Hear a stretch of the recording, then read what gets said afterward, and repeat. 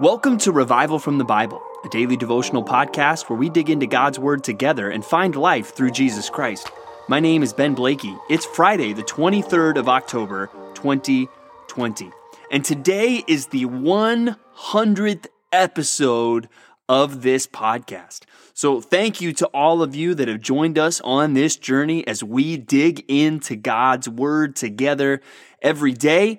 It's been so enjoyable to do that. One of my passions in life is to get people into the Word of God and help them get more out of the Word of God. And I've been really encouraged to hear from some of you how this podcast has helped you do that. And hey, I'll sign up right now for 100 more days and beyond. Let's go. Let's keep digging into God's Word together, because I know that as we do, we will find life through Jesus Christ in His Word.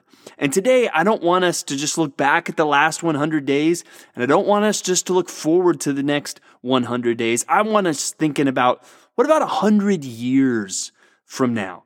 What are things going to be looking like then? Well, God's Word gives us some answers today in really one of my favorite passages in the entire Bible, and that is 1 Peter chapter 1, verses 1 through 12. And this passage gets us looking forward to the future, and I just want to spend some time going through this passage together today. It begins really after the introduction there. 1 Peter is written to a more broad audience, and all those areas it lists there in verse 1, probably all around the modern country of Turkey. And so he's writing to what looks like Christians that have been dispersed, probably through persecution. And then he gets down to verse 3 and he says, "Blessed be the God and Father of our Lord Jesus Christ. According to His great mercy, He has caused us to be born again to a living hope through the resurrection of Jesus Christ from the dead, to an inheritance that is imperishable, undefiled, and unfading, kept in heaven for you." So there it says, according to God's mercy, we have a living hope. We have a hope that is alive. We have a hope that is sure, right? And we think about that often. It is not a cross my fingers kind of hope. It is a confidence. It is a living hope. And our hope is alive because Jesus Christ is alive. Because He rose from the dead, we have hope in life beyond death. And it says that our inheritance is imperishable, undefiled, and unfading, kept in heaven for you. Those are all very powerful words that should boost our confidence. It is imperishable. It cannot die. It cannot go bad. It can't spoil. It is undefiled. It can't get ruined in any way. It's unfading. Our inheritance in heaven will not get any worse. I mean, any new thing that you have ever bought in your life, it's so cool when you get it, but inevitably it loses a little bit of its shine. It, gets some dings and scratches. Our hope has nothing like that. Our hope is imperishable, undefiled, and unfading, kept. It is reserved in heaven for us. Now, if you've been listening to this podcast or you listen to my sermons, you probably catch on one thing. I enjoy this game called golf, right? And one of the meccas of golf on this planet is Pebble Beach. Pebble Beach, amazing golf course there in Monterey, California. And I remember the first time I ever went there with my family. And I am seeing this course, like half the course is literally right on the ocean. We're standing by the 18th green, looking out at the Pacific Ocean, looking at golfers playing this golf course. And I'm like, am I in heaven or what? And I look around and there's this hotel surrounding the 18th hole, which at that time, the price per night is probably something more than, my high school mind could have possibly imagined. And I'm looking, man, what if I could get one of those rooms and stay there? And I just started realizing, you know what? I have a reservation. And I have a reservation somewhere so much better than this. We have a hope in heaven, and it is going to be better than the best place you could possibly imagine on planet Earth. And what's going to be better than the place itself is that we will be with Jesus. And so we have a hope in that, and that hope is imperishable, undefiled, unfading. We have, as believers, a reservation with Christ in heaven. Our hope is alive. And until then, God's power is guarding us through faith for that. That's what it says in verse 5. And now we get to some of the practical right now applications of that as we go on. In verse 6, it says, "In this you rejoice, though now for a little while, if necessary, you have been grieved by various trials." I love how it even explains trials there. They are really, in the grand scheme of things, for a little while, and for believers, they are only if necessary. So are you going through hard things right now? Well, when you consider your reservation for eternity in heaven, they're for a little while, and God is only giving them to us as necessary, when they are necessary for us. And they're proving the genuineness of our faith. And then because of that, in verse 8, "Though we have not seen Jesus Christ, we love him. And though you do not now see him, you believe in him and rejoice with joy that is inexpressible and filled with glory, obtaining the outcome of your faith, the salvation of your souls." So this future hope that we have, this reservation that we have in heaven, should give us a different perspective on trials. They're only temporary and only when they're necessary. And we have a hope in Christ. And what we, I hope, experience today on the 23rd of October, 2020, on the 100th day of doing this podcast, I hope that causes us to experience a love for Jesus Christ. And I hope it causes us to experience a joy today, no matter what's going on in our lives, because, hey, we know where we're headed. We know where our reservation is. And we're looking forward to that, being with the one we love in a place where there's no more suffering, no more sorrow. We long for that day. And it all rests on the promises of God. And we see more of those promises as we turn now to the Old Testament and to the book of Jeremiah. And we're starting to see a changed tone a little bit in Jeremiah, where he has spoken extensively now about the judgment that is coming on Judah. But we saw a shift even as he writes the letter that we saw yesterday to the people in exile. And today, most of the prophecy we're going to read is looking forward, and it's positive.